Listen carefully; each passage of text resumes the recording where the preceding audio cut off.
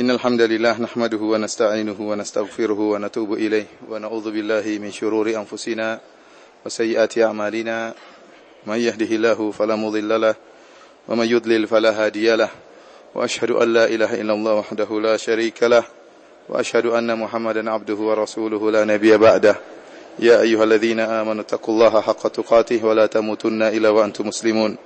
Ya ayyuhan nasu taqu rabbakumul ladzi khalaqakum min nafsin wahidah وخلق منها زوجها وبث منهما رجالا كثيرا ونساء واتقوا الله الذي تساءلون به والأرحام إن الله كان عليكم رقيبا يا أيها الذين آمنوا اتقوا الله وقولوا قولا سديدا يصلح لكم أعمالكم ويغفر لكم ذنوبكم ومن يطع الله ورسوله فقد فاز فوزا عظيما أما بعد فإن أصدق الحديث كتاب الله وخير الهدى هدى محمد صلى الله عليه وسلم وشر الأمور محدثاتها وكل محدثة بدعة وكل بدعة ضلالة وكل ضلالة في النار. Para hadirin yang dirahmati oleh Allah Subhanahu wa taala, para tamu-tamu Allah jamaah umrah yang dimuliakan oleh Allah Subhanahu wa taala. Insyaallah pada malam hari ini dengan izin Allah kita akan mencoba mempelajari surat Al Balad ya. Surat Al Balad. Alhamdulillah kemarin kita telah selesai ya dari mempelajari tafsir surat Al-Fajr. Dan surat Al-Balad adalah sebagaimana seperti surat-surat sebelumnya, surat Al-Balad adalah surat Makkiyah yang diturunkan oleh Allah Subhanahu wa taala kepada Nabi sallallahu alaihi wasallam sebelum Nabi sallallahu alaihi wasallam berhijrah ke kota Madinah.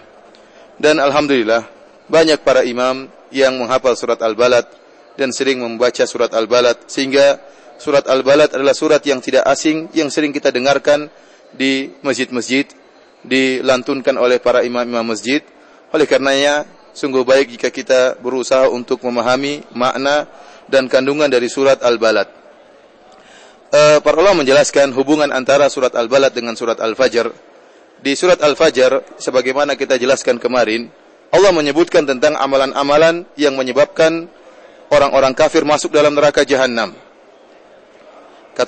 Di antaranya kata Allah Subhanahu wa taala, kalla bal la tukrimunal yatim wa la tahadduna ala ta'amil miskin wa ta'kuluna at-turatha aklan lamma wa tuhibbunal mala hubban jamma. Kata Allah Subhanahu wa taala, kalian tidak memuliakan ya anak-anak yatim dan kalian tidak saling memotivasi untuk memberi makan kepada fakir miskin dan kalian memakan harta yang bercampur antara harta yang halal dengan harta yang haram. Dan kalian mencintai harta kalian dengan sebesar-besarnya cinta. Inilah perkara-perkara yang menyebabkan mereka masuk dalam neraka Jahannam. Yang pertama, mereka tidak memuliakan anak yatim. Yang kedua, mereka tidak saling memotivasi untuk memberi makan kepada fakir miskin. Yang ketiga, mereka tidak peduli dari mana hasil harta mereka, apakah haram atau halal, mereka campur aduk kemudian mereka makan. Dan yang keempat, mereka mencintai harta dunia dengan kecintaan yang sangat besar. Ini yang menyebabkan mereka terjerumus dalam neraka Jahannam. Adapun dalam surat Al-Balad, maka Allah Subhanahu wa taala menjelaskan amalan-amalan yang menyebabkan seorang masuk surga dan terselamatkan dari neraka Jahannam. Yaitu dalam firman Allah Subhanahu wa taala, "Wa ma adraka mal aqabah fakku raqabah aw it'amun fi yaumin dhi masghabah yatiman dha maqrabah aw miskinan dha matrabah." Yaitu Allah memerintahkan untuk membebaskan budak atau memberi makan tatkala musim waktu orang pada kelaparan ya, atau memberi sumbangan atau memberi bantuan kepada miskin atau anak yatim yang ada hubungan kekerabatan atau miskin yang benar-benar parah kemiskinannya. Maka inilah amalan-amalan ini yang menyebabkan seorang masuk dalam surga Allah Subhanahu wa taala. Oleh karenanya inilah hubungan antara surat Al-Fajr dengan surat Al-Balad. Surat Al-Fajr menyebutkan amalan-amalan yang menyebabkan seorang terjerumus dalam neraka Jahannam. Adapun surat Al-Fajr menyebutkan amalan-amalan yang menyebabkan seorang masuk dalam surga Allah Subhanahu wa taala. Insyaallah kita mulai mencoba untuk menafsirkan surat Al-Balad berdasarkan perkataan ahli tafsir dalam buku-buku mereka. Allah Subhanahu wa taala berfirman, "A'udzubillahi minasyaitonir rajim. Bismillahirrahmanirrahim. La uqsimu bihadzal balad." La ya dalam bahasa Arab artinya tidak ya, bisa berarti nafiyah, penafian, bisa berarti jangan ya, tapi di sini la adalah la nafiyah, tidak. Uqsimu bihadzal balad. Aku bersumpah dengan negeri ini. Ya, para ulama sepakat yang dimaksud dengan negeri ini adalah kota Mekah. Kota Mekah adalah kota yang mulia, ya kota suci. Oleh karena dalam ayat yang lain kata Allah Subhanahu wa taala, wa hadzal baladil amin. Dalam surat At-Tin, Allah bersumpah dengan kota Mekah. Kata Allah, wa hadzal baladil amin. Dan demi kota ini yang aman. Ya. Oleh karenanya kota Mekah adalah salah satu dari dua tanah suci. Sebagaimana sabda Nabi sallallahu alaihi wasallam, "Inni haramtul Madinah kama harrama Ibrahimu Makkah." Aku mengharamkan kota Madinah, artinya menjadikan kota Madinah sebagai tanah suci, sebagaimana Nabi Ibrahim menjadikan kota Mekah sebagai tanah suci. Oleh karenanya di antara keistimewaan kota Mekah yang tidak dimiliki oleh kota-kota yang lain, barang siapa yang berniat buruk di kota Mekah, baru berniat saja, maka dia sudah mendapatkan terancam dengan azab yang pedih. Kata Allah Subhanahu wa taala dalam surat Al-Hajj, "Wa man yurid fihi bi ilhadin bi dzulmin nudziquhu min adzabin alim." Barang siapa yang berniat untuk melakukan kezaliman di kota Mekah, nudziquhu min adzabin alim, maka kami akan buat dia merasakan azab yang pedih. Dan ini spesialnya kota Mekah, tidak terdapat pada kota-kota yang lainnya. Seorang kalau berniat buruk di kota Madinah misalnya, atau di kota-kota yang lainnya, di Masjid Aqsa misalnya, tetapi dia baru berniat, belum dia melaksanakan niat tersebut, maka orang ini tidak berdosa. Tetapi di Mekah tidak. Wa man yurid fihi bi ilhadin bi dzulmin wa man hamma. Kata para ulama, barang siapa yang menginginkan, berkehendak, bertekad, berniat untuk melakukan keburukan di kota Mekah, maka dia terancam dengan azab yang pedih. Bahkan kata para ulama, meskipun dia berada di Son'a, meskipun dia di Yaman, orangnya di Yaman, tapi dia niat nanti kalau ke Mekah dia mau lakukan keburukan, maka dia sudah berdosa besar meskipun dia di mana? Di Mekah. Demikian juga orang-orang yang masih mungkin di tanah air di Indonesia, tapi sudah berniat buruk. Saya nanti kalau mau ke Mekah, saya ingin kerjain para jemaah haji. Saya ingin menguruk keuntungan dari mereka sebanyak-banyaknya. Karena jemaah haji banyak yang bodoh, tidak mengerti, mudah untuk dibohongin. Meskipun dia masih di Indonesia, dia sudah terancam dengan azab yang pedih. Ini keistimewaan kota Mekah. Oleh karenanya Allah Subhanahu wa taala bersumpah, wa hadzal baladil amin. Dan demi negeri yang aman tersebut, yaitu kota Mekah. Para ulama ada beberapa pendapat tentang firman Allah, la uqsimu bihadzal balad. Kenapa Allah tidak mengatakan uqsimu bihadzal balad? Saya bersumpah dengan kota Mekah. Tetapi Allah buka dengan kalimat la. Bagi orang yang paham bahasa Arab ngerti, la ini artinya tidak. Oleh karenanya di sini ada khilaf di antara para ulama, apa maksudnya la uqsimu bihadzal balad? Kenapa Allah membuka dengan kalimat tidak, kemudian aku bersumpah dengan kota Mekah? Kenapa tidaknya ini dibuang saja, tetapi Allah pasang kalimat tidak? Pendapat yang pertama menyatakan la adalah sebagai bantahan, artinya seakan-akan Allah berkata, tidak sebagaimana yang kalian persangkakan wahai orang-orang musyrikin, yang kalian menyangkakan bahwasanya tidak akan ada hari kiamat, tidak ada hari kebangkitan, tidak benar. Uqsimu bihadzal balad, aku bersumpah dengan kota Mekah ini bahwasanya akan ada hari kiamat. Jadi la di situ artinya bantahan kepada persangkaan orang-orang musyrikin. Pendapat yang kedua yang dimaksud dengan la uqsimu bihadzal balad, artinya aku tidak bersumpah dengan kota Mekah. Kenapa? Karena adanya hari kebangkitan itu tidak butuh sumpah. Seakan-akan Allah mengatakan demikian. Adanya hari kebangkitan, adanya hari kiamat merupakan perkara yang sangat zahir, perkara yang sangat jelas, sehingga aku tidak butuh untuk bersumpah dengan kota Mekah. Makanya Allah mengatakan la uqsimu bihadzal balad, aku tidak bersumpah dengan kota Mekah. Ini pendapat kedua di kalangan para ulama. Pendapat yang ketiga dan merupakan pendapat jumhur salaf, bahwasanya la adalah zaidah, ya, yang maksudnya untuk menguatkan. Artinya la itu artinya sungguh-sungguh aku bersumpah dengan kota Mekah. Dan ini yang benar. Dan dalam bahasa Arab kalimat la itu sering digunakan untuk ta'kid, untuk penekanan. Contohnya seperti firman Allah Subhanahu wa taala tentang perintah Allah kepada iblis. Kata Allah Subhanahu wa taala, "Qala ma mana'aka alla tasjuda id amartuk?" Qala ana khairum minhu khalaqatani min nar wa khalaqatahu min tin. Allah mengatakan, ma mana'aka, apa yang mencegah engkau wahai iblis, alla tasjud, harusnya antasjuda, apa yang mencegah engkau untuk sujud kepada Adam, tetapi Allah tambah kalimat la. Dalam ayat yang lain kata Allah Subhanahu wa taala, qala ya iblisu ma mana'aka antasjuda lima khalaqtu bi yadayya. Wahai iblis, apa yang mencegah engkau untuk sujud kepada Adam yang aku ciptakan dengan kedua tanganku? Astakbarta am kunta minal alin, apakah kau sombong dan aku merasa tinggi? Ya. Di ayat pertama Allah menggunakan la, ayat kedua Allah tidak menggunakan la. Dari sini la artinya adalah penekanan. Artinya adalah penekanan. Contohnya seperti juga firman Allah Subhanahu wa taala, "Li'alla ya'lama ahlul kitabi alla yaqdiruna ala syai'in min fadlillah." Dan agar orang-orang ahlul kitab mengetahui bahwasanya, tapi Allah menggunakan li'alla, agar tidak. Tidak ini bukan artinya tidak, tetapi artinya penekanan. Dan ini bisa dipahami oleh orang-orang yang mengerti bahasa Arab. Ya, tapi para hadirin yang mungkin tidak mengerti bahasa Arab mungkin kurang paham dengan penjelasan saya. Ya. Seperti contoh firman Allah Subhanahu wa taala, "Fala uqsimu bimawaqi'in nujum." Kata Allah, "Fala uqsimu bimawaqi'in nujum." Aku bersumpah dengan tempat-tempat terbenamnya para bintang-bintang. Kemudian kata Allah, "Wa innahu laqasamun." Ini adalah sumpah. Oleh karenanya pendapat yang kuat dari tiga pendapat tadi bahwasanya la uqsimu bihadzal balad, artinya la di situ adalah penekanan untuk takkid, artinya sungguh-sungguh benar-benar aku bersumpah dengan kota Mekah ini, kota suci ini. Kemudian kata Allah Subhanahu wa taala, "Wa anta hillum bihadzal balad." Masih bersambung. Aku bersumpah dengan kota suci Mekah ini sementara engkau hillum bihadzal balad, sementara engkau halal di kota Mekah. Ini juga ada tiga pendapat di kalangan ahli tafsir. Apa maksudnya Nabi wa anta hillun bihadzal balad, dan engkau halal di kota Mekah?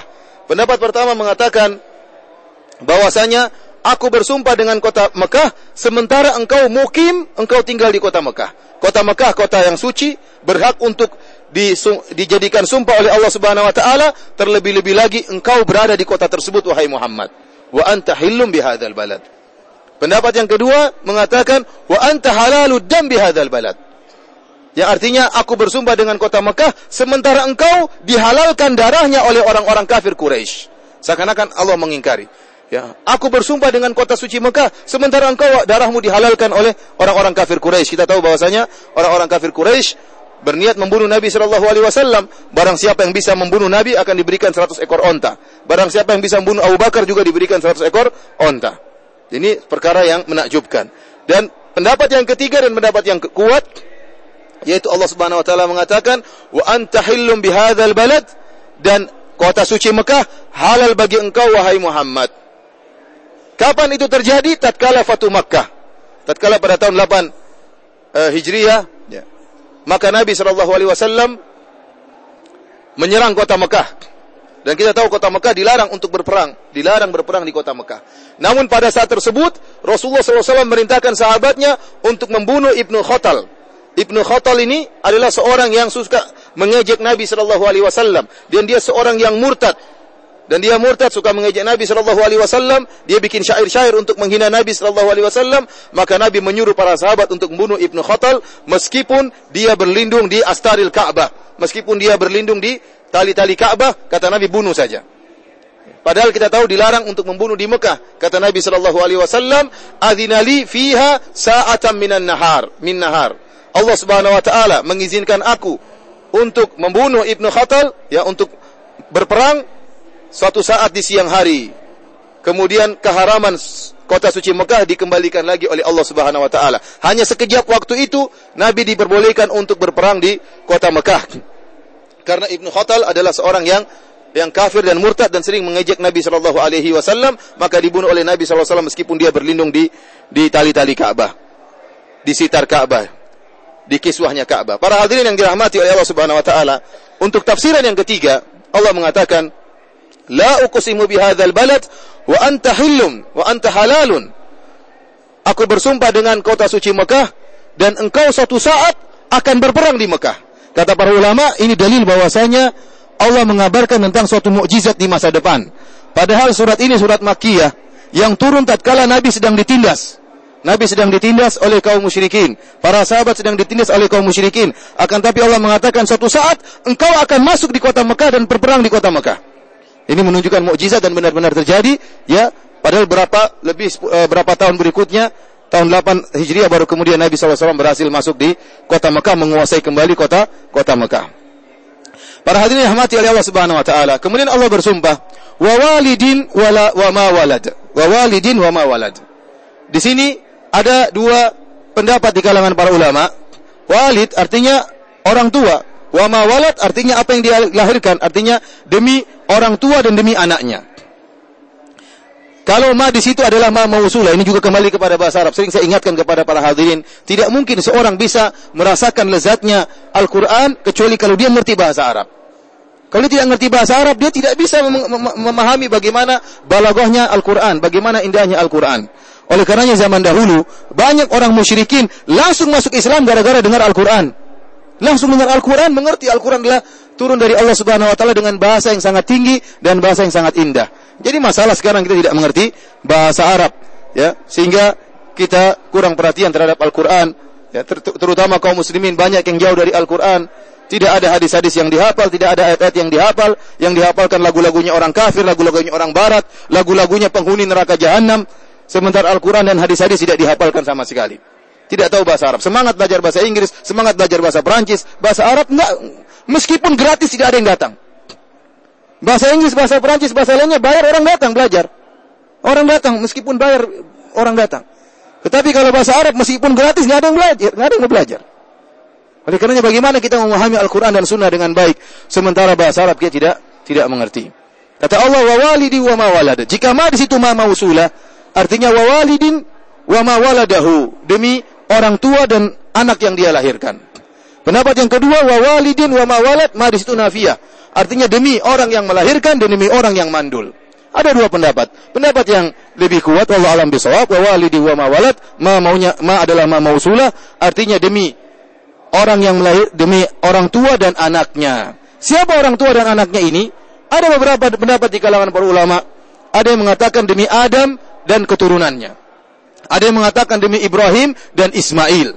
Karena Ibrahim dan Ismail lah yang menempati kota Mekah dan bercocokan dengan sumpah di awal surat, kata Allah, la uqsimu bihadzal balad. Aku bersumpah dengan kota Mekah, dan yang tinggal di kota Mekah adalah Nabi Ibrahim dan anaknya Ismail. Yang kemudian Ismail beranak pinak sampai akhirnya lahirlah Nabi Muhammad sallallahu alaihi wasallam dari keturunan Nabi Ismail alaihissalam. Allah bersumpah dengan 4 perkara ini. Dengan kota Mekah. Kemudian dengan 3 sumpah, wa walidin wa ma walad. Kemudian apa tujuan Allah Subhanahu wa taala bersumpah? Kata Allah, laqad khalaqnal insana fi kabad. Ini tujuan Allah bersumpah. Allah menegaskan, laqad, sungguh, khalaqnal insana, kami telah menciptakan manusia fi kabad. Kabad artinya kesulitan dan kepayahan. Ana wa ta'ab. Sungguh kami telah menciptakan manusia dalam kesulitan dan kepayahan. Kenapa Allah ingin membantah persangkaan sebagian orang yang menyangka bahwasanya dunia ini bisa ditempuh dengan senang-senang tanpa ada kesulitan sama sekali? Tidak benar. Yang mengatur dunia bukan kamu, wahai manusia. Yang mengatur Allah Subhanahu wa taala. Dan Allah menjadikan manusia dalam keadaan sulit dan payah sejak lahirnya sampai meninggal dunia. Ya, sejak lahir sebagaimana dijelaskan oleh Imam Al-Qurtubi rahimahullah dalam tafsirnya, seorang anak tatkala lahir sudah menghadapi kepayahan. Pusarnya dipotong, kemudian tidak lama dia harus menyusui ibunya. Kalau tidak mendapat susu maka dia menangis. Kemudian tidak lama kemudian dia disunat. Kemudian dia menghadapi kehidupannya. Setelah itu mungkin dia sakit, kemudian dia bersedih. Banyak sekali kesulitan yang dihadapi oleh manusia. Kemudian setelah itu dia nikah. Setelah dia nikah dia harus menghadapi kepayahan untuk mengurus istrinya, untuk mengurus anak-anaknya. Kemudian akhirnya dia tua, menghadapi kepayahan bagaimana badannya lemah, dan terus dia menghadapi kepayahan. Kemudian dia meninggal dunia, kemudian ditanya oleh para malaikat, diuji di kuburan, kemudian dibangkitkan dalam keadaan payah, dan senantiasa manusia dalam keadaan payah. Kapan dia istirahat? Kata Imam Ahmad tatkala ditanya, kapan manusia istirahat? Kata Imam Ahmad, jika engkau sudah meletakkan kakimu di surga, maka istirahat. Sebelum engkau meletakkan kakimu di surga, tidak ada istirahat. Oleh karenanya, ada 2 pendapat di kalangan ahli tafsir, di kalangan para ahli tafsir tentang al-insan. Wa laqad khalaqnal insan. Kami telah menciptakan manusia dalam keadaan susah payah. Mereka dalam keadaan susah payah. Manusia di sini maksudnya orang kafir atau secara umum? Sebenarnya Allah mengatakan bahwasanya manusia di sini umum, mencakup seluruh manusia, baik mukmin maupun kafir. Semuanya manusia dalam keadaan kepayahan, baik laki-laki maupun perempuan, baik presiden maupun rakyat. Antum kira presiden enak-enak? Presiden pusing, lebih pusing daripada kita. Kadang kita melihat wajah presiden kita kasihan. Ya. Baik raja maupun rakyat, semuanya dalam keadaan kepayahan. Antum kira bahwasanya orang kaya tidak payah? Orang kaya juga merasakan kepayahan. Di satu sisi kita melihat ada orang miskin yang bersusah payah mencari makan, bekerja keras untuk mendapatkan sesuap nasi, dia menghadapi kepayahan untuk mencari makan. Kita dapati sisi yang lain ada orang kaya. Orang kaya yang makanan sudah tersedia di mana-mana, tetapi dia juga dalam kepayahan memikirkan tentang banyaknya hartanya. Terkadang dia harus olahraga, dia harus minum, cari obat untuk pengurus tubuh, untuk menghadapi penyakit yang sedang dia hadapi. Ada makanan-makanan lezat, dia harus tidak bisa makan. Kenapa ini tidak boleh, itu tidak boleh? Ya. Tidak semua orang dalam keadaan sulit, semua orang dalam keadaan payah. Tidak ada kelezatan yang sempurna, tidak ada istirahat yang sempurna kecuali di surga. Oleh karena Allah mengatakan, laqad khalaqnal insana fi kabad. Sungguh kami telah menciptakan manusia dalam keadaan kepayahan. Apalagi orang-orang yang beriman. Orang-orang yang beriman akan diuji oleh Allah Subhanahu wa taala, bahkan telah Allah berjanji untuk menguji mereka. Bahkan semakin tinggi iman seseorang, semakin berat ujiannya. Kata Nabi sallallahu alaihi wasallam, asyaddun nasi bala'an al-anbiya. Orang yang paling berat ujiannya adalah para nabi. Tsumma salihun, kemudian orang-orang yang saleh. Tsummal amsal fal amsal, kemudian selanjutnya dan selanjutnya. Yubtala rajulu ala qadri imanihi. Seorang diuji oleh Allah berdasarkan tingkat keimanannya. In kana fi imanihi salabatun zida fi balaihi. Kalau tatkala dia diuji imannya kokoh tegar, Allah tambah ujiannya. Wa in kana fi imanihi riqatun, tatkala diuji imannya lemah, khuffifa anhu, maka dikurangi ujiannya. Oleh karena jangan menyangka bahwasanya kalau antum beramar ma'ruf, menegur orang, mengajak orang kebaikan kemudian lancar-lancar saja. Seakan-akan pintu telah terbuka, jalan telah terbuka, dipenuhi dengan bunga-bunga mawar, harum baunya. Tidak, bukan demikian kalau orang sedang berdakwah. Kalau ingin mengajak kebaikan tidak mudah. Kenapa antum sedang melarang orang dari memuaskan syahwatnya? Antum bilang ini tidak boleh, ini haram. Kamu harus sholat. Dia ingin tidur. Dia ingin tidur, antum bangun ajak untuk sholat subuh. Dia ingin main-main, antum ajak untuk berzikir. Ya, tidak mudah. Oleh karenanya para hadirin dirahmati Allah Subhanahu wa taala, setiap manusia pasti akan merasakan kepayahan, siapapun dia. Apakah orang miskin maupun orang kaya. Akan tetapi, pendapat yang mengatakan al-insan di sini adalah orang kafir. Laqad khalaqnal insana fi kabad. Sungguh kami telah menciptakan manusia dalam keadaan payah. Ya, ini lebih kuat. Kenapa? Karena konteks surat Al Balad adalah surat Makkiyah, dan kita punya kaidah bahwasanya seluruh kalimat insan, al-insan dalam surat-surat Makkiyah maksudnya adalah orang kafir. Karena surat tersebut turun dalam rangka mencela dan mengajak berfikir orang-orang kafir. Oleh karena Allah mengatakan, sungguh kami telah menciptakan orang kafir dalam kepayahan. Kenapa bisa demikian? Karena orang mukmin meskipun dia menghadapi kepayahan, hatinya tentram. Hatinya tentram, ada keimanan yang ada dalam hatinya. Alladzina amanu wa tatma'innu qulubuhum bi dzikrillah, ala bi dzikrillah tatma'innul qulub. Kata Allah Subhanahu wa taala, dan orang-orang yang beriman dan hati-hati mereka merasa tenang, ketahuilah bahwasanya dengan mengingat Allah maka akan tenang hati-hati. Meskipun orang mukmin ajab, perkara mereka ajib, menakjubkan, meskipun dia diuji oleh Allah, dia akan tenang hatinya. Berbeda dengan orang-orang kafir, meskipun kita melihat mereka dalam kesenangan, dalam kemewahan, dalam foya-foya, tapi hati mereka kosong dari keimanan. Hati mereka tidak bahagia. Mereka hanya merasakan kelezatan jasmani dari sisi luar. Dan sering saya sampaikan, sudah pernah saya sampaikan, bahwasanya berbeda antara kelezatan dengan kebahagiaan. Kebahagiaan timbul dari dalam hati. Kelezatan hanya berkaitan dengan tubuh kita. Seorang makan enak lezat, belum tentu bahagia. Seorang berzina, dia merasakan kelezatan, belum tentu hatinya bahagia. Bahagia perkara lain. Oleh karena Allah Subhanahu wa taala berfirman, "Wa man a'rada 'an dzikri fa inna lahu ma'isyatan dhanka." Barang siapa yang berpaling dari peringatanku dari Al-Qur'an, maka bagi dia kehidupan yang sempit, kehidupan yang sesak. Oleh karenanya orang kafir, selain mereka dihidupkan dalam kepayahan, hati mereka juga payah. Hati mereka juga payah dalam menghadapi perubahan-perubahan dunia. Para hadirin yang dirahmati oleh Allah Subhanahu wa taala, inilah kenapa Allah Subhanahu wa taala bersumpah dengan Mekah, kemudian dengan Nabi Adam dan keturunannya atau Nabi Ibrahim dan keturunannya, dalam rangka untuk menegaskan, membantah persangkaan orang yang menyangka kita bisa hidup di dunia tanpa ada kesulitan sama sekali. Enggak mungkin, mustahil. Kalau mau bahagia, istirahat total di akhirat. Karenanya ajib ya para hadirin yang dirahmati oleh Subhanahu wa taala. Kenikmatan apapun yang kita rasakan di dunia ini, tidak ada yang sempurna. Tidak ada yang sempurna. Seorang makan makanan yang lezat, ya, makan makanan yang lezat, ya, ternyata mengandung kolesterol. Ada udang enak tapi ada kolesterolnya. Ada cumi, ya, ada makanan-makanan yang enak ternyata bisa menimbulkan penyakit. Sehingga seorang makan terbatas. Dan dia tidak akan merasakan kelezatan yang sempurna kecuali kalau sudah masuk dalam surga Allah Subhanahu wa taala. Kemudian Allah Subhanahu wa taala berfirman tentang orang kafir. Kata Allah Subhanahu wa taala, "Ayahsabu alla yaqdiru alaihi ahad." Apakah manusia itu menyangka bahwasanya sekali-sekali tidak seorang pun yang berkuasa atasnya, sehingga dia bebas melakukan segala kemaksiatan, bebas melakukan apa yang dia inginkan, seakan-akan dia cuma hidup sekali dan tidak akan dihidupkan lagi pada hari kiamat kelak, sehingga tatkala dia merasa tidak ada hari kiamat, dia bebas melakukan apa saja. Kata Allah, apakah manusia menyangka bahwasanya tidak ada seorang pun yang berkuasa atasnya? Allah maha kuasa atasnya. Yaqulu ahlaktu malan lubada.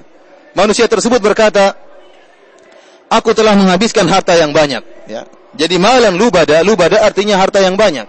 Dia sudah habiskan harta sepuas-puas dia, berjalan ke sana, berpesiar ke sana sini, ya, menghabiskan hartanya untuk hal-hal yang haram, untuk berfoya-foya.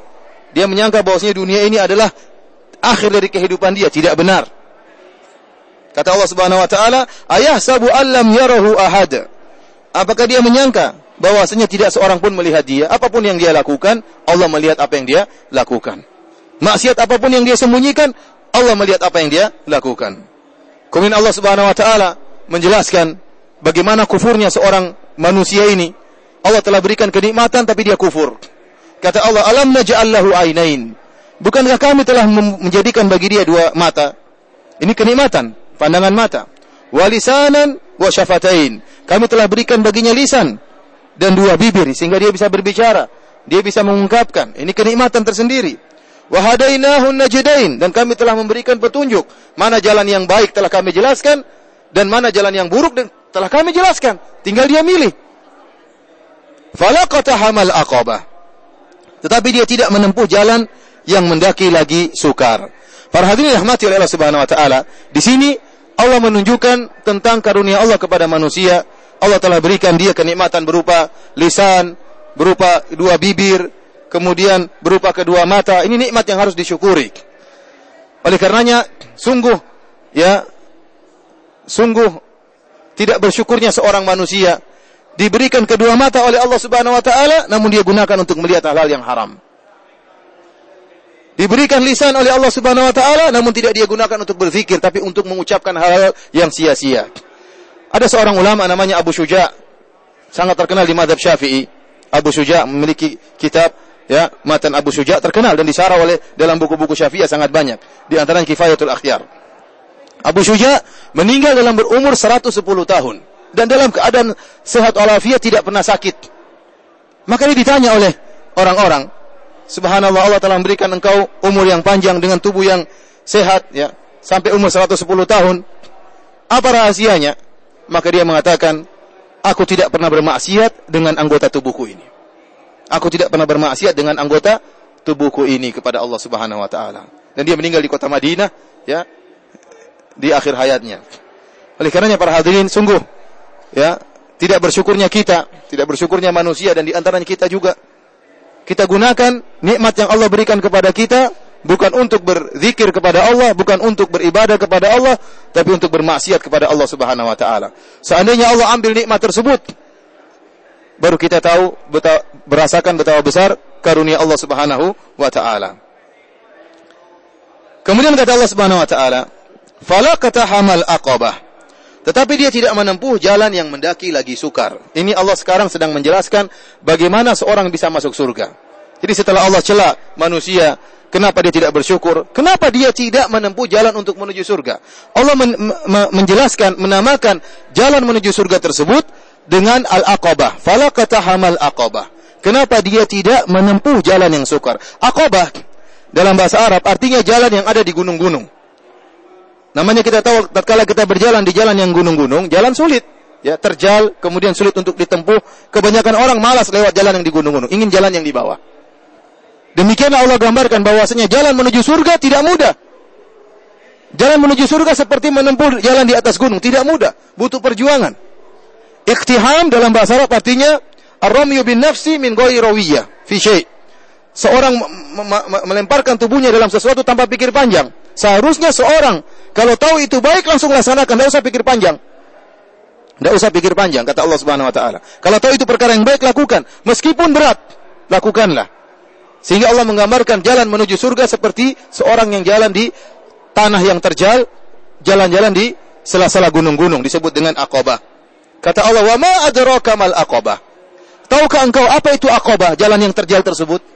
Ternyata amalan-amalan soleh. Kata Allah Subhanahu wa taala, "Fakku raqabah." Di antara jalan yang sulit tersebut adalah membebaskan seorang budak. Ini amalan yang di zaman dahulu, amalan yang luar biasa, membebaskan seorang budak. Jadi Islam adalah agama yang menganjurkan untuk membebaskan budak. Islam bukan agama yang menyuruh untuk memperbudak, itu tidak benar. Tuduhan orang-orang Nasrani yang menyatakan Islam adalah agama yang menganjurkan untuk memperbudak, tidak benar. Justru Islam adalah agama yang menganjurkan untuk membebaskan budak. Perbudakan sudah ada di dunia tatkala itu. Orang-orang Romawi juga memperbudak, orang-orang Nasrani juga memperbudak, orang-orang Yahudi juga memperbudak. Tapi tatkala datang Islam, maka Nabi SAW memotivasi untuk membebaskan budak. Di antaranya dalam ayat ini, fakku raqabah. Di antara jalan menuju surga adalah membebaskan seorang budak. Sebagian Allah mengatakan termasuk seorang yang kita dapati, seorang yang soleh misalnya, kemudian dia dipenjara tanpa hak, dipenjara dengan tuduhan yang tidak benar, maka kita berusaha membebaskan dia. Ini termasuk di antara fakku raqabah. Pendapat sebagian ulama, karena di zaman sekarang tidak ada budak. Ya, di antaranya tatkala ada seorang muslim yang dia dipenjara dengan kedustaan sehingga dia tidak bisa bebas terikat di dalam penjara, maka kita berusaha untuk bebaskan dia. Au it'amun fi yaumin dhi masghabah. Di antara jalan yang sulit tersebut adalah memberi makan pada hari kelaparan. Jadi kata para ulama, pahala bertingkat-tingkat sesuai dengan kondisi. Tatkala kita memberi sedekah pada kondisi seorang yang sangat membutuhkan, maka pahalanya lebih besar. Oleh karena itu, tatkala kita memberi sedekah, kita lihat-lihat juga orang mana yang benar-benar membutuhkan, itu yang kita kasih lebih utama, karena pahalanya lebih besar. Kata Allah di sini, lihat, fi yaumin dhi masghabah. Barang siapa yang memberi makan pada hari di mana sangat kelaparan, itu pahalanya lebih besar. Yatiman dha maqrabah. Di antaranya anak yatim yang memiliki kekerabatan. Anak yatim adalah anak yang belum balik, namun ayahnya meninggal dunia, disebut dengan anak yatim. Kalau seorang sudah balik, bukan anak yatim lagi. Ya. Ada anak yatim umurnya 20 tahun, itu bukan anak yatim, sudah tua. Ya. Atau ibunya meninggal, bukan anak yatim. Adapun pada hewan, kata para ulama seperti Imam Al-Qurtubi, kalau hewan justru kalau ibunya meninggal baru dikatakan anak yatim. Apa hewan yatim? Hewan yatim kalau induknya meninggal, karena induknya yang pelihara dia. Tetapi kalau untuk manusia dikatakan anak yatim kalau ayahnya yang meninggal dunia dan dia belum balik, itu disebut anak yatim. Yatiman dza maqrabah. Anak yatim memiliki kekerabatan. Ini lebih utama untuk dibantu daripada anak yatim yang tidak ada kekerabatan. Kenapa? Karena berinfak kepada orang yang punya kekerabatan dengan kita, pahalanya double. Pahala infak dan pahala silaturahmi. Pahala infak dan pahala silaturahmi. Oleh karenanya, sebagian ulama berfatwa, hukum asalnya zakat tidak boleh dikeluarkan dari suatu negeri, harus diberikan kepada penduduk negeri tersebut. Kecuali kalau di negeri lain ada kerabat kita yang miskin, maka tidak mengapa kita keluarkan zakat untuk kerabat kita. Oleh karena para hadirin yang dirahmati Allah Subhanahu wa taala, sebagian orang terkadang terbalik, lebih semangat untuk membantu orang-orang yang jauh, tak sekala sama kerabatnya dia kurang perhatian. Ini salah. Harusnya sama kerabat lebih perhatian. Kalau ada kerabat yang sulit, yang dalam keadaan susah payah, maka dia lebih utama untuk dibantu karena pahalanya double, pahala sedekah dan pahala silaturahmi. Di sini kata Allah, yatiman dza maqrabah, anak yatim yang memiliki hubungan kekerabatan. Au miskinan dza matrabah, atau kepada orang miskin yang sangat fakir. Matrabah artinya turab, artinya tanah. Ini orang miskin disebut dengan orang miskin yang memiliki tanah. Artinya apa? Dia saking miskinnya seakan-akan dia tidak memiliki apa-apa kecuali hanya tanah. Kalau ditanya apa hartamu, enggak ada kecuali tanah. Saya enggak punya apa-apa kecuali tanah saya ini. Atau saking miskinnya sehingga dia seakan-akan menempel di tanah. Artinya memberi sedekah kepada orang yang sangat fakir miskin lebih utama dari yang miskinnya pas-pasan. Karenanya sedekah pahalanya bertingkat-tingkat sesuai dengan kondisi sesuatu dan juga kondisi orang yang sedang kita sedekahi tersebut, bagaimana kondisinya. Semakin dia butuh, maka semakin pahalanya lebih besar. Kata Allah, "Tsumma kana minal ladzina amanu wa tawasau bis sabri wa tawasau bil marhamah. Kemudian jadi Allah tadi mencela orang-orang kafir tadi, orang kafir yang dia berinfak seenaknya, kemudian dia melakukan kemaksiatan seenaknya. Allah mengatakan, "Kenapa engkau tidak menempuh jalan yang sukar? Tidak menempuh jalan yang terjal di gunung? Kenapa engkau tidak membebaskan seorang budak? Kenapa engkau tidak memberi makan kepada fakir miskin? Kenapa engkau tidak membantu anak yatim? Tsumma kana minal ladzina amanu." Kemudian dengan syarat engkau termasuk orang-orang yang beriman. Ya. Di sini ada dua pendapat di kalangan para ulama tatkala Allah mengatakan tsumma kana minal ladzina amanu. Kemudian orang kafir tadi hendaknya menjadi orang-orang yang beriman. Ada dua pendapat di kalangan para ulama. Pendapat yang pertama menyatakan, setelah Allah menyatakan kepada orang kafir tadi, kenapa kau tidak berbuat baik? Tapi kau harus beriman. Ini menunjukkan bahwasanya seorang kafir, apapun amalan kebajikan yang dia lakukan, jika tidak dibangun di atas keimanan, maka tidak diterima oleh Allah Subhanahu wa taala. Betapapun ikhlasnya dia, betapapun kebaikan dia, tidak akan diterima oleh Allah Subhanahu wa taala. Oleh karenanya Aisyah radhiyallahu taala anha pernah berkata kepada Nabi sallallahu alaihi wasallam, "Ya Rasulullah, Ibnu Jad'an, wahai Rasulullah, bagaimana menurutmu tentang Ibnu Jad'an? Kana fil jahiliyah, Ibnu Jad'an di zaman jahiliyah orang yang baik. Ya, yaqrid dhaif, memuliakan tamu, yut'imut ta'am, memberi makan kepada fakir miskin, wa yu'tir riqab, wa yu'tiqur riqab, dan dia membebaskan budak-budak. Hal yanfa'uhu dzalik, apakah bermanfaat amalan-amalan kebajikan yang dia lakukan?" Kata Nabi sallallahu alaihi wasallam, "La, tidak bermanfaat. Innahu ma lam yakul yauman qat, rabbi ghfirli khati'ati yaumaddin." Ibnu Jad'an tidak pernah berucap, "Ya Allah, ampunilah dosa-dosaku pada hari kiamat kelak." Jadi Ibnu Jad'an ini seorang yang baik, seorang yang dermawan, hidup di zaman Nabi, di zaman jahiliyah. Namun dia tidak beriman dengan hari kebangkitan. Seluruh kebaikan yang dia lakukan tidak bermanfaat, kata Nabi sallallahu alaihi wasallam. Meskipun dia membebaskan seorang budak, meskipun dia membebaskan budak-budak, meskipun dia memberi makan kepada fakir miskin, meskipun dia muliakan tamu, yasilur rahim, meskipun dia menyambung silaturahmi, tidak ada faedahnya di sisi Allah Subhanahu wa taala. Wa ma mana'ahum an tuqbala nafaqatuhum illa annahum kafaru billah. Ya, tidak akan diterima nafkah mereka. Kenapa? Karena mereka kafir kepada Allah dan Rasulnya. Demikian juga Abu Talib. Abu Talib, paman Nabi sallallahu alaihi wasallam, yang dia rela mati demi membela Muhammad sallallahu alaihi wasallam. Rela mati, rela berperang melawan kerabat-kerabatnya demi membela keponakannya Muhammad sallallahu alaihi wasallam. Tetapi dia meninggal dalam keadaan kesyirikan. Sehingga tatkala akan meninggal dunia, Nabi sallallahu alaihi wasallam datang kepada pamannya Abu Talib dan berdakwah, "Ya ammi qul la ilaha illallah kalimatan uhajju laka biha indallah." Wahai pamanku, ucapkan la ilaha illallah, suatu kalimat yang akan aku bela engkau di hari kiamat kelak. Tetapi rupanya ada Abu Jahal. Abu Jahal memprovokasi Abu Talib dengan mengatakan, "Atarghabu an millati Abdul Muttalib?" Wahai Abu Talib, apakah kau benci dengan agama bapakmu? Akhirnya Abu Talib meninggal tidak mau mengucapkan la ilaha illallah. Maka Nabi sallallahu alaihi wasallam mengatakan, "La astaghfiranna laka ma lam unha anka." Aku akan mohon ampunan bagi Allah untuk engkau selama aku tidak dilarang. Maka Allah turunkan ayat melarang Nabi untuk mohonkan ampunan bagi Abu Talib. Allah mengatakan, "Ma kana lin-nabi walladzina amanu ayastaghfiru lil musyrikin walau kanu uli qurba." Tidak boleh bagi seorang nabi dan tidak boleh bagi orang-orang beriman untuk memohonkan ampunan bagi orang-orang musyrikin meskipun adalah karib kerabatnya. Oleh karenanya para ikhwan yang dirahmati oleh Allah Subhanahu wa taala, seorang meskipun baiknya apapun, jika dia musyrik, tidak beriman kepada Allah, kebaikannya tidak akan diterima oleh Allah Subhanahu wa taala. Oleh karenanya Allah mengatakan, "Tsumma kana minal ladzina amanu." Silakan engkau berbuat kebajikan dengan syarat kau termasuk orang-orang yang beriman. Ini pendapat yang pertama. Pendapat yang kedua, sebagaimana dijelaskan oleh Imam Al-Qurtubi, maksud ayat ini artinya barang siapa yang berbuat kebajikan, membebaskan budak, kemudian beri makan kepada fakir miskin, kemudian setelah itu dia masuk Islam beriman, maka seluruh kebajikan yang dia lakukan tatkala masih jahiliyah diterima oleh Allah Subhanahu wa taala. Dan ini di antara keistimewaan Islam. Barang siapa yang masuk Islam, maka amalan soleh yang dia lakukan waktu dia belum muslim semuanya ikut serta dalam Islamnya.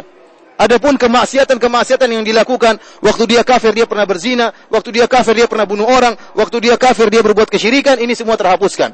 Tapi kebajikan dia, waktu dia kafir dia berbakti kepada orang tuanya, waktu dia kafir dia pernah beri makan kepada fakir miskin, semuanya terbawa menjadi amal soleh baginya.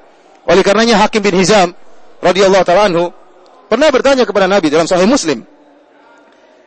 Kata Hakim bin Hizam, "Ya Rasulullah, ara'aita umuran kuntu atahannatsu biha fil jahiliyah." Wahai Rasulullah, bagaimana pendapatmu tentang perkara-perkara yang dulu aku kerjakan tatkala di zaman jahiliyah? Min shadaqatin, aku dulu bersedekah. Kemudian i'taq, aku dulu membebaskan para budak. Apakah aku juga dapat pahala dari amalan-amalan kebajikan yang aku lakukan di zaman jahiliyah? Kata Nabi sallallahu alaihi wasallam, aslamta ala ma aslafta min khair. Engkau masuk Islam dengan kebaikan yang kau bawa, wahai Hakim bin Hizam. Oleh karenanya seluruh amalan kebajikan yang dia lakukan tatkala di zaman jahiliyah juga tercatat sebagai amalan kebajikan setelah dia masuk Islam. Oleh karenanya Hakim bin Hizam mengatakan, wallahi la ada'u ya a'malan kuntu a'maluha fil jahiliyah. Aku tidak akan meninggalkan amalan kebajikan yang pernah aku lakukan di zaman jahiliyah. Dahulu Hakim bin Hizam tatkala dia masih jahiliyah, dia pernah membebaskan 100 budak, dia memerdekakan 100 budak. Kemudian dia pernah mensedekahkan 100 ekor onta. Dia mengatakan, saya waktu jahiliyah pernah membebaskan 100 budak. Memerdekakan 100 budak. Dan saya pernah menyedekahkan 100 ekor onta. Tatkala dia masuk Islam, dia juga melakukan demikian. 100 budak dia bebaskan dan 100 ekor onta dia sedekahkan. Ini dalil bahwasanya orang kalau masuk Islam, maka seluruh amalan kebajikan yang dia lakukan di zaman jahiliyah juga akan tercatat di sisi Allah Subhanahu wa taala. Kemudian Allah Subhanahu wa taala sebutkan ciri-ciri orang yang beriman, yaitu minalladzina amanu wa tawasau bis sabri wa tawasau bil marhamah. Orang-orang yang beriman senantiasa saling berwasiat untuk bersabar.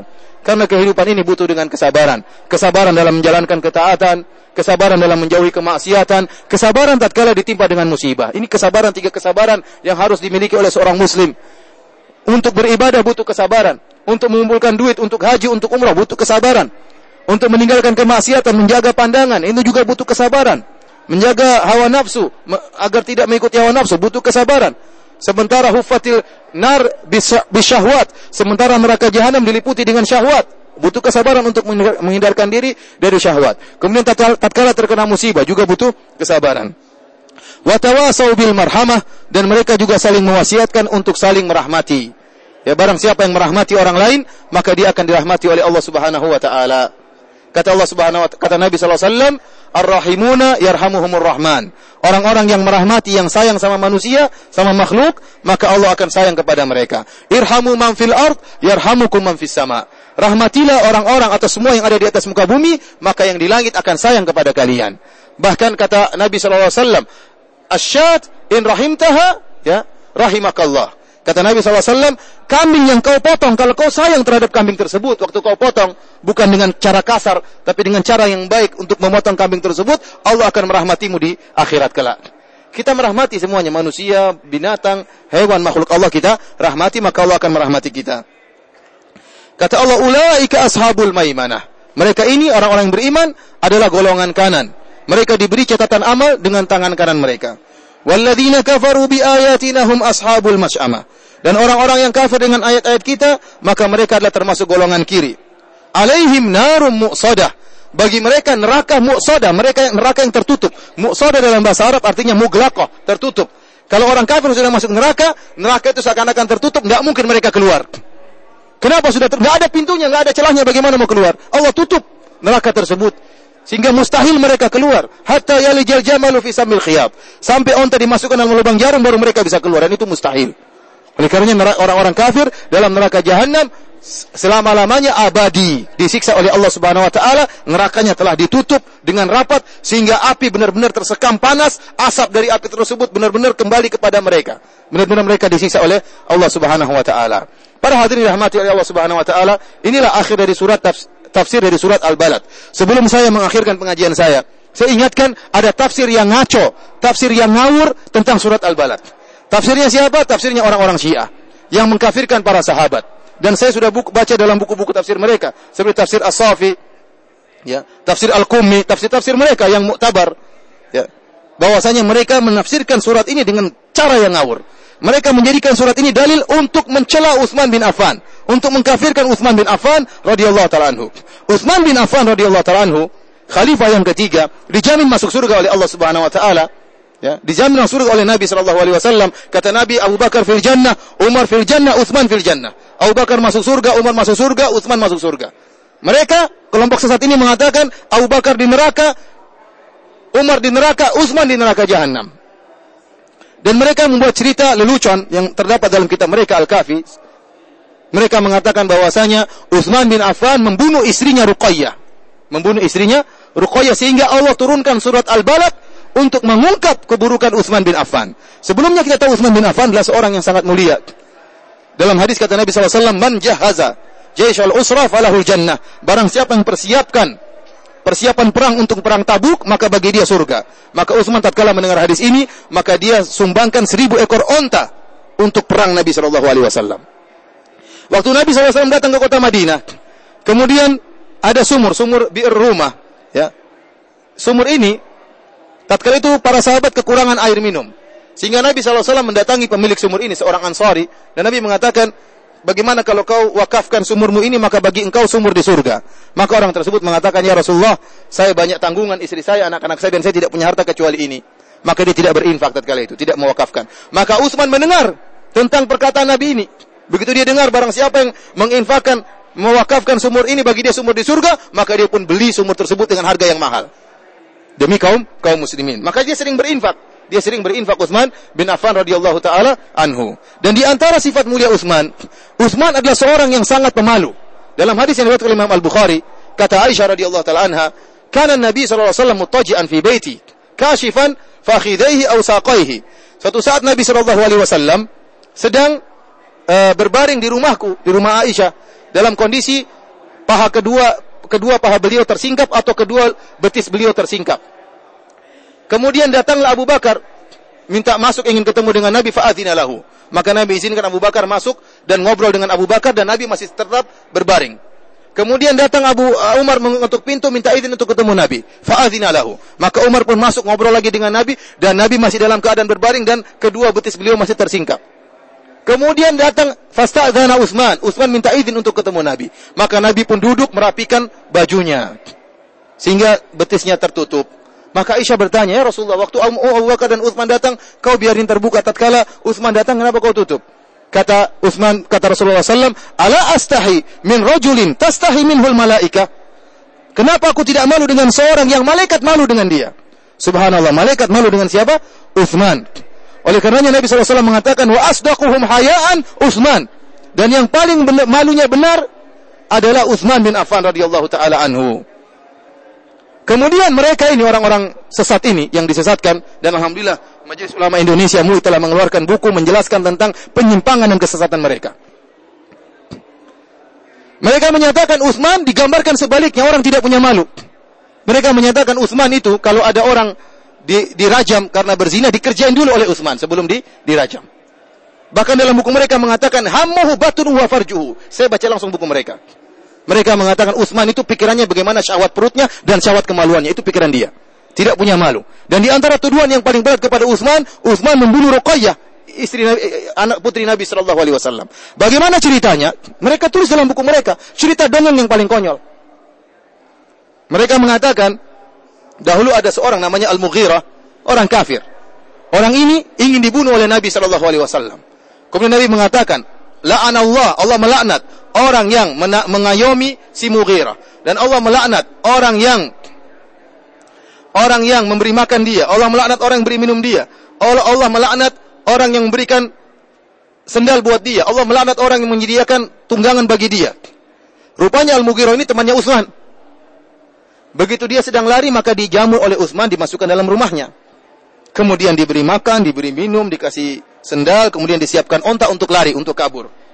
Ternyata setelah dia sudah naik onta ingin kabur atau naik kuda inti kabur, kemudian Allah Subhanahu wa taala menjadikan dia tersungkur, kemudian Rasulullah SAW menyuruh Ali untuk memenggal kepalanya. Maka tatkala Al-Mughirah sudah dipenggal kepalanya, Utsman marah. Utsman sudah dilaknat oleh Nabi ini. Ini dongengnya mereka ini, orang Syiah. Maka kemudian Utsman pun marah dan dia mengatakan, bagaimana Rasulullah SAW tahu kalau Al-Mughirah di sini tempatnya di situ? Berarti kamu yang kasih tahu istriku.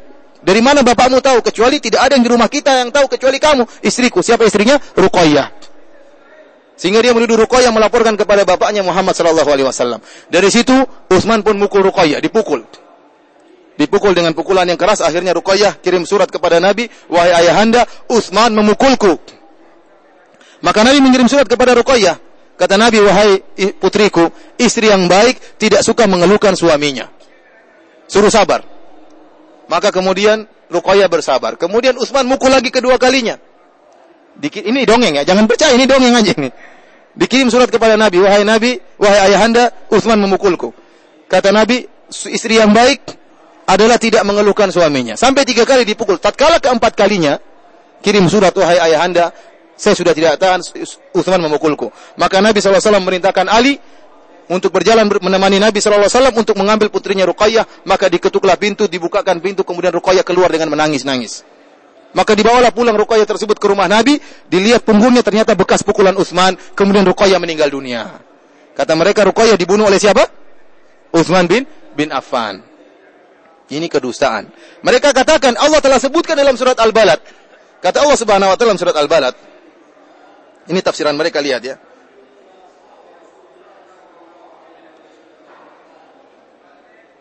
Kata Allah, ayahsabu alla yaqdiru alaihi ahad.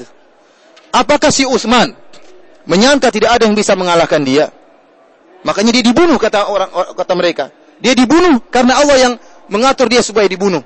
Karena dia telah membunuh siapa? Putrinya Nabi Ruqayyah. Yaqulu ahlaktu malal lubada. Kata mereka Utsman merasa akan selamat karena dia merasa sudah banyak berinfak. Saya sudah infak untuk perang Tabuk, saya sudah beli sumur, saya sudah beli ini, saya tidak akan celaka. Ayahsabu allam yarahu ahad. Apakah dia menyangka waktu dia pukul Ruqayyah Allah tidak ada yang lihat?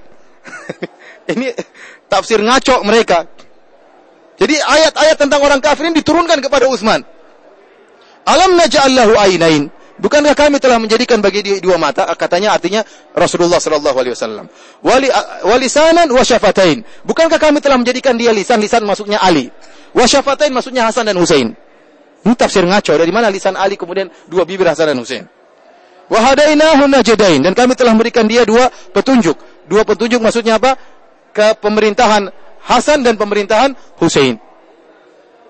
Bahkan dalam ayat yang lain mereka mengatakan Utsman seperti Firaun. Dalam akhir dari surat At-Tahrim Allah Subhanahu wa taala berfirman, "Wa daraballahu mathalan lil ladzina amanu imra'ata fir'aun." Allah memberikan perumpamaan kepada orang-orang beriman tentang istri Fir'aun. Kata mereka istri Fir'aun maksudnya Ruqayyah, Fir'aunnya Utsman. Ini dalam buku-buku mereka, saya baca langsung, saya tidak ngomong kosong. Jadi mereka mengkafirkan Utsman dan menyatakan Utsman telah membunuh Ruqayyah. Dan ini dongeng yang konyol, dongeng yang goblok. Kenapa bisa demikian? Karena setelah Ruqayyah meninggal, Rasulullah SAW menikahkan Utsman dengan Ummu Kulsum. Kalau memang anaknya dibunuh dan Rasulullah tahu putrinya dibunuh, masa Utsman dinikahkan dengan anaknya yang lain? Dengan putrinya yang berikutnya. Ini kebodohan. Dan Ummu Kulsum tahu kakaknya sudah dibunuh oleh Utsman. Kenapa dia mau nikah sama laki-laki yang pernah membunuh kakaknya? Bahkan tatkala Ummu Kulsum meninggal dunia, Nabi SAW mengatakan, kalau saya punya putri yang lain, maka akan saya nikahkan dengan Utsman. Oleh karena Utsman dijuluki dengan Dzunurain, memiliki 2 cahaya. Tidak ada dalam sejarah dunia sejak zaman Nabi Adam sampai sekarang seorang lelaki yang pernah menikahi 2 putri seorang nabi kecuali Utsman bin Affan radhiyallahu taala anhu. Makanya Jalaluddin Rahmat mengatakan itu Dzunurain dicabut saja itu gelarnya, tidak benar, tidak cocok bagi Utsman. Ini orang-orang yang menafsirkan Al-Quran seenaknya, mengkafir-kafirkan para sahabat Nabi sallallahu alaihi wasallam, dan ini pemikiran sangat berbahaya yang sekarang mulai beredar di tanah air kita. Oleh karena kita berhati-hati. Demikianlah para hadirin rahmati Allah Subhanahu wa taala, sedikit yang bisa saya sampaikan tentang tafsir surat Al Balad. Ya, kalau ada yang bertanya saya persilahkan.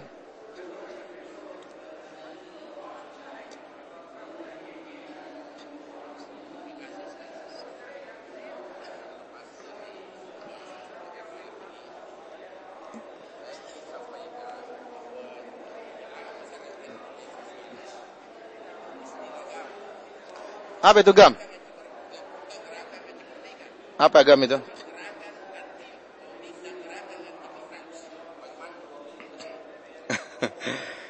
Bapak ini bertanya bahwasanya di Indonesia timbul GAM. GAM bukan gerakan anti merdeka, gerakan Aceh Merdeka bukan, tetapi gerakan anti Maulid dan gerakan anti Mi'raj. Bagaimana menurut pendapat Ustadz tentang gerakan ini? Para hadirin yang rahmati oleh Allah Subhanahu wa taala, ya. Tentunya ini butuh pembahasan yang panjang, tapi mudah-mudahan Allah bisa memberikan kemudahan kita untuk menjelaskan. Kecintaan kepada Nabi adalah perkara yang wajib, ya. Bahkan Nabi mengatakan, la yu'minu ahadukum hatta akuna ahabba ilaihi min waladihi wa walidihi wa nasi ajma'in. Tidak akan sempurna iman seorang dari kalian sampai aku lebih dia cintai daripada bapaknya daripada anaknya dan daripada seluruh manusia. Bahkan dia harus lebih cinta kepada Nabi daripada dirinya sendiri. Kenapa? Karena Nabi SAW memiliki jasa yang sangat besar. Dengan dakwah Nabi, maka kita bisa terselamatkan dari azab yang abadi neraka jahanam. Dan kita bisa merasakan kebahagiaan yang abadi di surga Allah Subhanahu wa Ta'ala. Karena jasa Nabi yang sangat besar ini, maka dia harus lebih kita cintai daripada yang lainnya. Sekarang bagaimana kita mengungkapkan cinta kita kepada Nabi SAW? Para sahabat juga mengungkapkan cinta mereka kepada Nabi. Oleh karenanya, cara yang paling benar untuk mengungkapkan rasa cinta kita kepada Nabi, kita ikut bagaimana cara para sahabat. Para sahabat bagaimana mengungkapkan cinta mereka kepada Nabi. Banyak dengan menjalankan sunnah-sunnah Nabi. Semakin mereka cinta kepada Nabi, mereka semakin semangat melaksanakan sunnah Nabi SAW. Apa dilakukan Nabi, maka mereka lakukan. Apa yang dibaca oleh Nabi, mereka baca. Apa yang dizikirkan oleh Nabi, mereka zikir. Bagaimana sholatnya Nabi, mereka ikuti. Dan mereka tidak membuat perkara-perkara yang baru, mereka berusaha mengikuti sebagaimana apa yang dipraktikkan oleh Nabi SAW. Sekarang, di antara cara mengungkapkan kecintaan kepada Nabi, kita lihat orang-orang sekarang, mereka melaksanakan acara maulid Nabi, dan ini banyak terjadi di tanah air kita dan juga di negara-negara kaum muslimin. Dan ternyata memang benar, ya. Ada sebagian ulama Syafi'iyah yang membolehkan acara maulid Nabi, membolehkan. Ya, seperti Ibnu Hajar Al-Haytami, Suyuti dan yang lainnya. Mereka membolehkan acara maulid Nabi. Akan tapi kalau kita lihat bahwasanya ulama tidak maksum. Kalau kita ingin melihat kenyataan, ternyata praktek maulid Nabi yang dikerjakan seperti model sekarang ini tidak pernah dikenal oleh Nabi dan tidak pernah dikenal oleh para sahabat, sama sekali tidak ada. Imam Syafi'i, Imam Malik, Imam Abu Hanifah, Imam Ahmad tidak diriwayatkan dari mereka pernah melaksanakan acara maulid Nabi sebagaimana yang dipraktikkan oleh masyarakat sekarang. Nabi SAW tiap minggu mengadakan acara maulid. Dalam Sahih Bukhari Rasulullah SAW ditanya, ya, tatkala Nabi SAW puasa hari Senin, kenapa berpuasa hari Senin? Kata Nabi SAW, "Dzaka yaumun wulidtu fihi." Hari Senin adalah hari aku dilahirkan. Oleh karenanya kalau kita ingin melaksanakan maulid Nabi, laksanakanlah sebagaimana cara Nabi. Bagaimana cara Nabi? Tiap minggu sekali, setiap hari Senin dengan berpuasa. Saya ulangi. Cara melaksanakan maulid Nabi yang benar, tiap pekan sekali, setiap hari apa? Hari Senin, caranya bagaimana? Berpuasa. Ini yang dilakukan oleh Nabi SAW. Bukan sebaliknya, tiap tahun sekali, acara makan-makan, ya, kemudian acara-acara yang lainnya. Sekarang para hadirin dirahmati Allah Subhanahu wa Ta'ala, ya, maulid Nabi baik atau tidak? Kalau menurut orang-orang baik, perkara itu baik. Kita tanya, kalau perkara itu baik, kenapa Nabi tidak pernah mengerjakannya? Kenapa Abu Bakar, Umar, Utsman dan Ali tidak pernah mengerjakannya? Kenapa Imam Ahmad, Imam Abu Hanifah, Imam Malik, Imam Syafi'i tidak pernah mengerjakannya? Mereka tahu enggak kebaikan tersebut? Kita tanya sama mereka yang melaksanakan maulid Nabi. Para sahabat tahu enggak tentang kebaikan acara maulid? Jawabannya dua, tahu atau tidak tahu? Kalau mereka tahu, kenapa mereka tidak kerjakan? Kalau mereka tidak tahu, berarti bukan kebaikan. Bagaimana kita mengetahui suatu kebaikan yang mereka tidak tahu? Bagaimana mereka mengetahui suatu kebaikan yang mereka tidak tahu? Oleh karena saya ingatkan kembali kaidah yang disebutkan oleh Imam Malik rahimahullah. Kata Imam Malik rahimahullah, "Faman lam yakun yauma idzin dinan, falan yakunal yauma dina." Apa yang di zaman Nabi bukan agama, zaman sekarang juga bukan agama. Saya ulangi. Kata Imam Malik, apa yang di zaman Nabi bukan agama, zaman sekarang juga bukan agama. Terlebih-lebih lagi sekarang, acara maulid Nabi menimbulkan kemungkaran-kemungkaran. Mohon maaf, ini yang saya lihat sendiri. Contohnya campur laki-laki perempuan. Contohnya ada musik-musikan. Contohnya buat pawai buat patung-patung hewan. Saya lihat sendiri ini. Kemudian mobil ditempel-tempel dengan uang. Kemudian ada telur-telur yang apakah dengan nempel-nempel uang di mobil nambah iman? Apakah dengan pawai tersebut nambah iman? Waktunya sholat zuhur tidak ada orang ke masjid. Kalau cinta sama Nabi, sholat jamaah, tambah iman. Puasa Senin Kemis, tambah iman. Itu cara mengungkapkan cinta kepada Nabi SAW. Oleh karenanya, saya katakan meskipun sebagian ulama Syafi'iyah seperti Ibnu Hajar Al-Haytami, Suyuti dan yang lain yang membolehkan acara maulid, lihat bagaimana cara acara maulid yang mereka bolehkan. Ternyata acara maulid yang mereka bolehkan, kalau ada acara maulid, yaitu dengan membaca sejarah Nabi SAW. Setelah membaca sejarah Nabi, silakan beramal soleh seperti bersedekah, memberi sedekah kepada fakir miskin, kepada anak yatim. Selesai, itu acara maulid yang mereka inginkan. Jadi dengan baca apa? Sejarah Nabi, kemudian berbuat baik pada hari tersebut. Ini menurut mereka. Oleh karenanya, pendiri NU, Kiai Haji Hashim Asy'ari rahimahullahu taala, semoga Allah merahmati beliau dan maafkan beliau, masukkan beliau ke dalam surga. Beliau menulis buku peringatan terhadap bahaya, terhadap penyimpangan dalam maulid. Judul buku tersebut judulnya At-Tanbihatul Wajibat Liman Yasna'ul Maulid Bil Munkarat. Para hadirin rahmati Allah Subhanahu wa taala, saya katakan bahwasanya Kiai Haji Hashim Al-Asy'ari rahimahullahu taala, pendiri NU, ya, dia menulis sebuah buku judulnya At-Tanbihatul Wajibat, peringatan-peringatan yang wajib liman yasna'ul maulid bil munkarat, yang melakukan acara maulid dengan kemungkaran-kemungkaran. Beliau ini membolehkan acara maulid. Tapi acara maulid sebagaimana disebutkan oleh para ulama, dengan baca sirah Nabi, kemudian beramal soleh pada hari tersebut, bukan dengan berhura-hura. Di antara kemungkaran yang beliau sebutkan dalam acara maulid tersebut, pertama membuat acara seperti drama, kemudian bercampurnya laki-laki perempuan, kemudian musik-musikan, kemudian mubazir dalam makanan. Ini di antara kemungkaran yang beliau ingkari. Bagaimana lagi kalau ada kemungkaran sekarang seperti meyakini Nabi hadir dalam acara maulid tersebut? Ini lebih parah lagi, khurafat lagi. Oleh karena saya katakan, kalau ada yang mengadakan acara maulid seperti yang ditunjukkan oleh sebagian ulama, seperti membaca sirah Nabi, kemudian beramal soleh, bersedekah, maka mungkin kita tidak mengingkari dengan begitu keras, ya karena ada pendapat yang membolehkan. Tetapi kalau cara-caranya seperti berhura-hura, kemudian macam-macam, ini yang tidak diperbolehkan. Bahkan seperti Hashim Asy'ari yang membolehkan maulid juga mengingkari acara maulid seperti ini. Dia mengatakan kalau acara maulid dikerjakan seperti ini, seorang bisa keluar dari agamanya. Dan bukunya ada. Di Indonesia bisa dicari buku tersebut dalam bahasa Arab. Ya, saya ulangi judulnya, At-Tanbihatul Wajibat Liman Yasna'ul Maulid Bil Munkarat. Yang artinya peringatan-peringatan yang wajib tentang orang-orang yang melakukan maulid Nabi dengan acara-acara kemungkaran. Yang jadi masalah sekarang, kalau saya sendiri lebih milih tidak mengerjakan. Kenapa? Karena maulid sekarang dijadikan alternatif untuk menunjukkan cinta kepada Nabi. Oleh karenanya kalau kita ngajak orang sholat jamaah di masjid yang ini sunnah Nabi, bukti cinta kepada Nabi melaksanakan sunnah Nabi, maka para pemabuk tidak mau ke masjid, para pezina tidak mau sholat berjamaah ke masjid, para perampok juga mungkin mau ke masjid malu. Tetapi kalau acara maulid semuanya melakukan, mau pezina, mau perampok, mau artis, mau tukang joget, mau tukang dangdut, semuanya semangat, bahkan dangdut maulid, joget maulid, subhanallah. Oleh karenanya hal ini menjadikan ada barometer menunjukkan cinta kepada Nabi yang salah. Seharusnya menunjukkan cinta kepada Nabi dengan menjalankan sunnah-sunnah Nabi SAW. Terus membuat pawai sekarang. Pawai sebulan penuh adakan acara maulid. Ini habis uang, habis waktu. Bahkan berlomba-lomba ada pawai dari kampung ini, minggu depan kampung lain. Sampai terjadi kecelakaan waktu saya kemarin ke Cilegon. Sampai ada yang jatuh dari mobil gara-gara pawai apa? Pawai seperti itu. Bikin patung-patung hewan. Tidak boleh buat bikin patung-patung hewan. Hukumnya haram. Patung-patung makhluk bernyawa tidak boleh, kata Nabi SAW, ahyu ma khalaqtum. Di akhirat kelak, nanti diperintahkan kepada pembuat patung-patung bernyawa, hidupkan patung-patung tersebut. Diadab oleh orang-orang yang membuat patung-patung bernyawa, makhluk bernyawa akan diadab. Anda buat patung kepiting, buat patung gajah, buat apa? Apakah ini menambah iman cara bermaulid seperti ini? Tidak menambah iman sama sekali. Bahkan orang lupa dengan akhirat dengan cara maulid. Sehingga orang-orang yang melaksanakan acara maulid tidak tahu siapa Nabi SAW. Hanya ritual-ritual seperti itu ditanya, Nabi lahir di mana, bagaimana sunnah Nabi, nggak ngerti. Apakah itu cara menunjukkan cinta kepada Nabi? Cinta kepada Nabi dengan pelajari sunnah-sunnahnya, melaksanakan sunnah-sunnahnya, bukan dengan berhura-hura seperti itu. Wallahu a'lam bishawab. Saya katakan, saya ulangi lagi. Meskipun sebagian ulama berpendapat tentang bolehnya maulid, itu pun caranya tidak sebagaimana orang-orang sekarang. Ya, kalau mau beracara maulid gembira dengan lahirnya Nabi, kemudian dia bersedekah pada hari tersebut, kemudian dia membaca sirah Nabi, maka saya tidak bisa ingkari karena ada sebagian ulama yang membolehkan.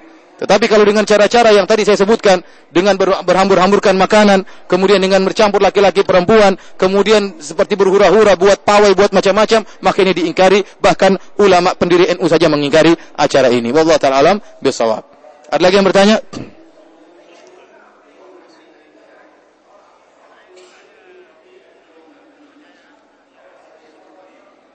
Apa kepercayaannya?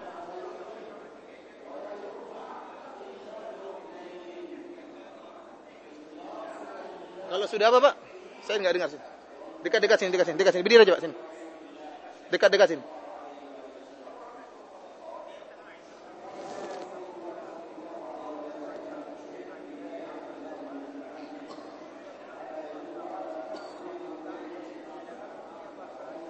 Sudah 40 kali apa? Sudah 40 kali apa? Ke masjid. 42 masjid. Kenapa? Ini ada aliran di Indonesia, mungkin di Makassar kali ya. Saya juga orang Makassar, bapak saya Sengkang ya. Dia bilang bahwasanya barang siapa yang sudah pergi ke masjid 42 masjid, maka dia kenapa? Sudah berhak dikatakan haji. Ini ngaco, ini syariat dari mana seperti ini? Ini berarti orang tidak perlu, gampang sekali kalau gitu jadi haji. Tinggal pergi ke 42 masjid, satu hari bisa jadi seorang haji. Bisa nggak tiap hari? Satu hari bisa jadi hajian. Datang ke masjid ini. Kita saja haji di Madinah harus butuh berapa hari? 5 hari, 6 hari, 7 hari, 8 hari. Ya, ke Mekah, harus muter sini, muter sana, muter sini. Mabit di Mina, lempar jamarat. Ini cuma pergi ke 42 masjid, sholat, jadi haji. Ini ngaco seperti ini ya. Ini hadis riwayat orang Makassar. Ini nggak benar ya, nggak benar. Jangan bikin malu-malu orang Makassar. Saya juga orang Makassar ya. Bikin yang keren sedikit. Ini kacau seperti ini, ngaco udah menunjukkan bahlul, ngaco ya. Ada lagi yang bertanya?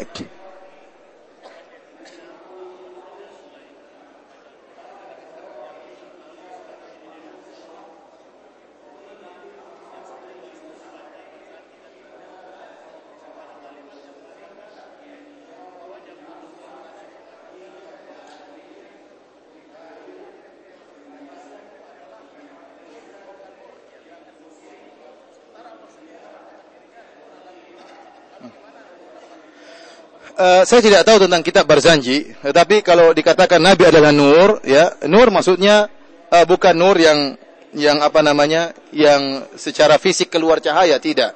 Sirajan munira. Allah mengatakan inna arsalnaka, Allah mengutus Nabi sallallahu alaihi wasallam sebagai apa? Sirajan munira, sebagai cahaya yang bersinar. Maksudnya adalah cahaya yang bersinar adalah Nabi sallallahu alaihi wasallam memberi petunjuk bahwasanya orang tatkala melihat Nabi mereka akan dapat hidayah, bukan tubuhnya keluar apa? Cahaya. Oleh karenanya orang-orang kafir musyrikin dahulu mereka menghina Nabi sallallahu alaihi wasallam. Mereka minta bahwasanya Allah turunkan rasul dari kalangan malaikat. Mereka enggak mau seperti manusia seperti Nabi. Bahkan mereka mengatakan, "Mali hadzal rasul ya'kulu ta'ama wa yamshi fil aswaq." Rasul macam apa ini yang makan di pasar dan yang makan makanan dan jalan-jalan di pasar? Maunya mereka Nabi itu dari bercahaya seperti malaikat. Tetapi Nabi ternyata tidak bercahaya. Saya katakan kalau Nabi SAW keluar cahaya, sebagaimana persangkaan sebagian orang keluar cahaya, keringatnya butiran-butiran cahaya, semua orang masuk Islam tatkala itu. Abu Jahal pun akan masuk Islam kalau lihat Nabi seperti itu. Tetapi Nabi tidak bercahaya, tapi cahaya artinya perkataan dia cahaya, petunjuk dia cahaya. Bukan, oleh karenanya kita katakan kita mencintai Nabi. Dan pintu surga tidak akan terbuka kecuali yang mengetuk Nabi SAW. Tapi tidak boleh kita mengangkat Nabi lebih daripada yang sebenarnya. Oleh karenanya Nabi SAW mengatakan, La tutruni, kama atratin nasara Isa bin Maryam. Innama ana abdun faqulu abdullahi wa rasuluh. Janganlah kalian berlebih-lebihan kepadaku sebagaimana orang-orang Nasrani berlebih-lebihan kepada Nabi Isa. Saya seorang hamba, katakanlah hamba Allah dan Rasulnya. Dari keyakinan Nabi bercahaya, kata mereka, Nabi tidak ada bayangannya. Kenapa? Karena cahaya matahari mental dengan cahaya apa? Nabi SAW. Ini khurafat, tidak benar. Dan mereka mengatakan Nabi tidak punya kotoran, Nabi tidak pernah buang air, tidak benar. Ini dusta. Kenapa? Karena Nabi SAW tatkala buang air, Nabi minta didatangkan air untuk beristinja. Bahkan Nabi minta didatangkan batu untuk beristijmar, untuk membersihkan. Kalau gitu tidak ada kotorannya, buat apa? Kalau gitu Nabi minta air, buat apa? Minta batu buat apa? Kemudian Nabi SAW, kalau seandainya tubuhnya bercahaya, maka Aisyah tatkala tidur tidak perlu menunggu disentuh oleh Nabi. Jadi rumah Nabi kecil, tatkala Nabi sedang sholat, Aisyah tidur di depan kiblat, arah kiblatnya Nabi. Dan Aisyah menjulurkan kakinya karena rumahnya kecil. Jadi kaki Aisyah di tempat sujudnya Nabi. Kalau Nabi mau sujud, Nabi pegang kaki Aisyah supaya dilipat supaya Nabi sujud. Kata Aisyah, "Wa kanatil buyutu laisa fiha masabih." Tatkala itu rumah-rumah enggak ada lampunya.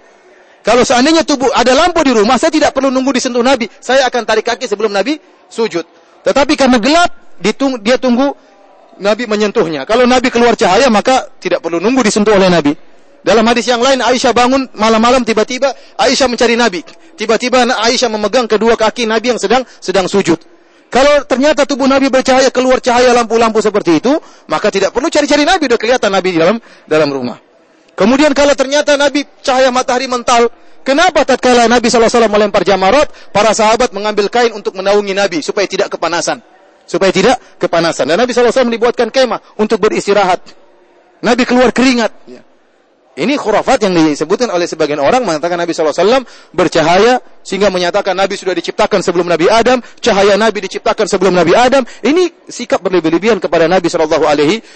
Nabi bercahaya, namun bukan tubuhnya keluar cahaya, tetapi Nabi SAW ucapannya bercahaya, petunjuknya merupakan apa? Cahaya. Dan Nabi SAW diberi mukjizat oleh Allah Subhanahu wa Ta'ala. Jadi perkataan bahwasanya kalau maksudnya Nabi nurun fauqa nur, cahaya di atas cahaya, maksudnya secara hakiki maka tidak benar. Tapi kalau maksudnya cahaya seperti kiasan saja, bahwasanya Nabi adalah cahaya dibandingkan seluruh manusia, benar. Petunjuk Nabi adalah petunjuk yang terbaik. Maka kita tidak tahu maksud dari Al-Barzanji tatkala menulis buku itu apa maksudnya dengan nurun fauqa nur. Wallahu a'lam bishawab. Ada lagi yang bertanya?